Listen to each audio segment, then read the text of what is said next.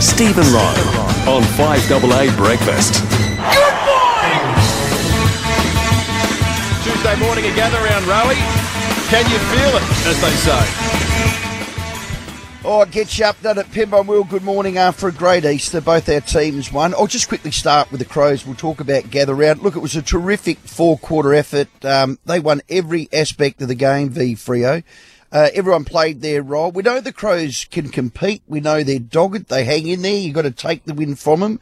But now they're adding some real class and some skill by foot. They've got some good kickers now. And right now, I think probably the best functional front six in the AFL. Tex had 4, Rankin, Rochelle, Thilthorpe, Ned and Murphy locking it in. There's guys that need to come in there, whether it's Pedler or McAdam or Fogg, which is frightening in itself. Here's the thing I want to say. They're in the 8. Now, I know it's only 4 rounds. I'm not getting excited to play Can You Feel It? But I will about this. They've got a percentage of 105. That's their best percentage after a block of 4 games since 2017, where they used to average 100 points a game.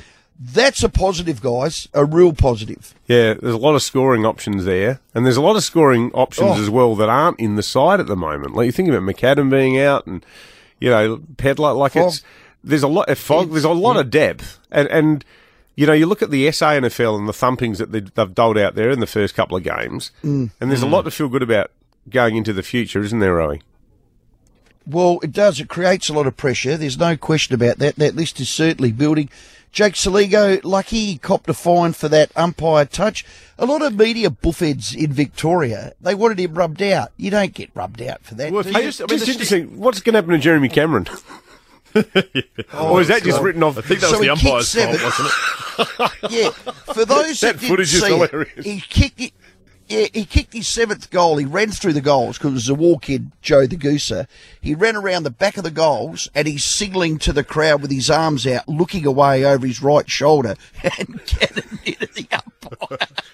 He's going, I reckon he said, dude, what are you doing there? Look out. I mean, it's the umpire's fault 100%, isn't it? Yeah, the umpire was the one that was looking, should have been looking. But it seemed like Jeremy Cameron came off second best. I think he'll cop a bit of stick about that. Oh, but you're right. The weirdness of people sort of framing, Saligo could miss up a significant period of time. A quick blush at reading the rules would have revealed to anyone interested that it was going to be a financial penalty. He doesn't get rubbed out for games for that. Correct. Seriously. Correct. Hey, just on Port, I didn't give them a snowball's chance in hell versus Sydney. No. And at half-time, well, just before half-time, I was probably right. But gee, they dug in. They kept at it. And in the end, there's no doubt they played for their coach. I know that's a dopey comment, but no, it's not. It's true. It was a sensational win. Yeah, look, a season-defining one for me. It was against the odds. I reckon Ken Hinkley... How good was Aliir? But Aliir was unbelievable. He single-handedly won that game for Port, I reckon. He had about 10 intercept marks. But Ken Hinkley's character, for a bloke who I reckon probably more than half the Port fans, just basing that rough back-of-the-beer coaster stat on Port mates of mine and the sort of messages we get to the show, I reckon everyone I know in the last couple of weeks was like, oh, well, all right, maybe the Hinkley thing has to come to a head now, particularly after the showdown with the prison bars. But the character that bloke showed under that much public pressure, like imagine no other line of work brings that kind of scrutiny. If you're ever in a bad week as an accountant, no one's talking about it for 3 hours every afternoon on radio. No. What he did, coaching from the boundary, it showed immense character. Maybe Port fans who've been in the anti-camp will reassess their view. Well, it's going to be interesting. We've got Treaders on again today to see where he sits with all that. Look, well, he's one of them. People should tune in to see what he says, because it feels like some Port fans are death-riding the club. They almost want him to lose to get rid of him. Yeah, there's no question. I reckon it's the vast majority. As I said, it keeps the Wolves at bay for another week. You wonder why I love Ken. His character, his integrity.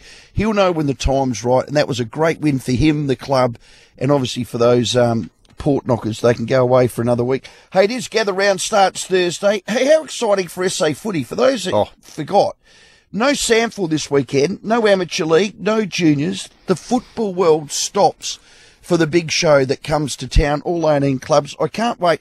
The ticket sales have been great. They've got like a little on Pinky Flat, a TDU village type thing. They've got zip lines. How good's this going to be? Even Caro Wilson's coming to town, and I've got to take her out for dinner. Bloody Nora. But anyway, starts Thursday. Crows v Carlton. I can't wait. How exciting is it? Yeah, we're excited, Rowe. In fact, we're sending some more people off in just a few moments' time. We're looking forward to the sports show tonight. Won't miss Treaders either. Good on you, Rowe. Got some good stuff for after 7:30 about exactly what Rowe is talking about, what some of the local clubs are doing for Gather Round. It's going to be excellent. $17 schnitty Monday to Wednesday at the Albion, Birkenhead Tavern, Excelsior and Lighthouse Wharf. You just know it's a Barrow hotel. More chances to win tickets too to get you to the Crows Carlton match Thursday night at Gather Round, sitting in the 5AA locker room. Coming up, David Penberthy and Will Goodings, 6 to 9, 5AA breakfast.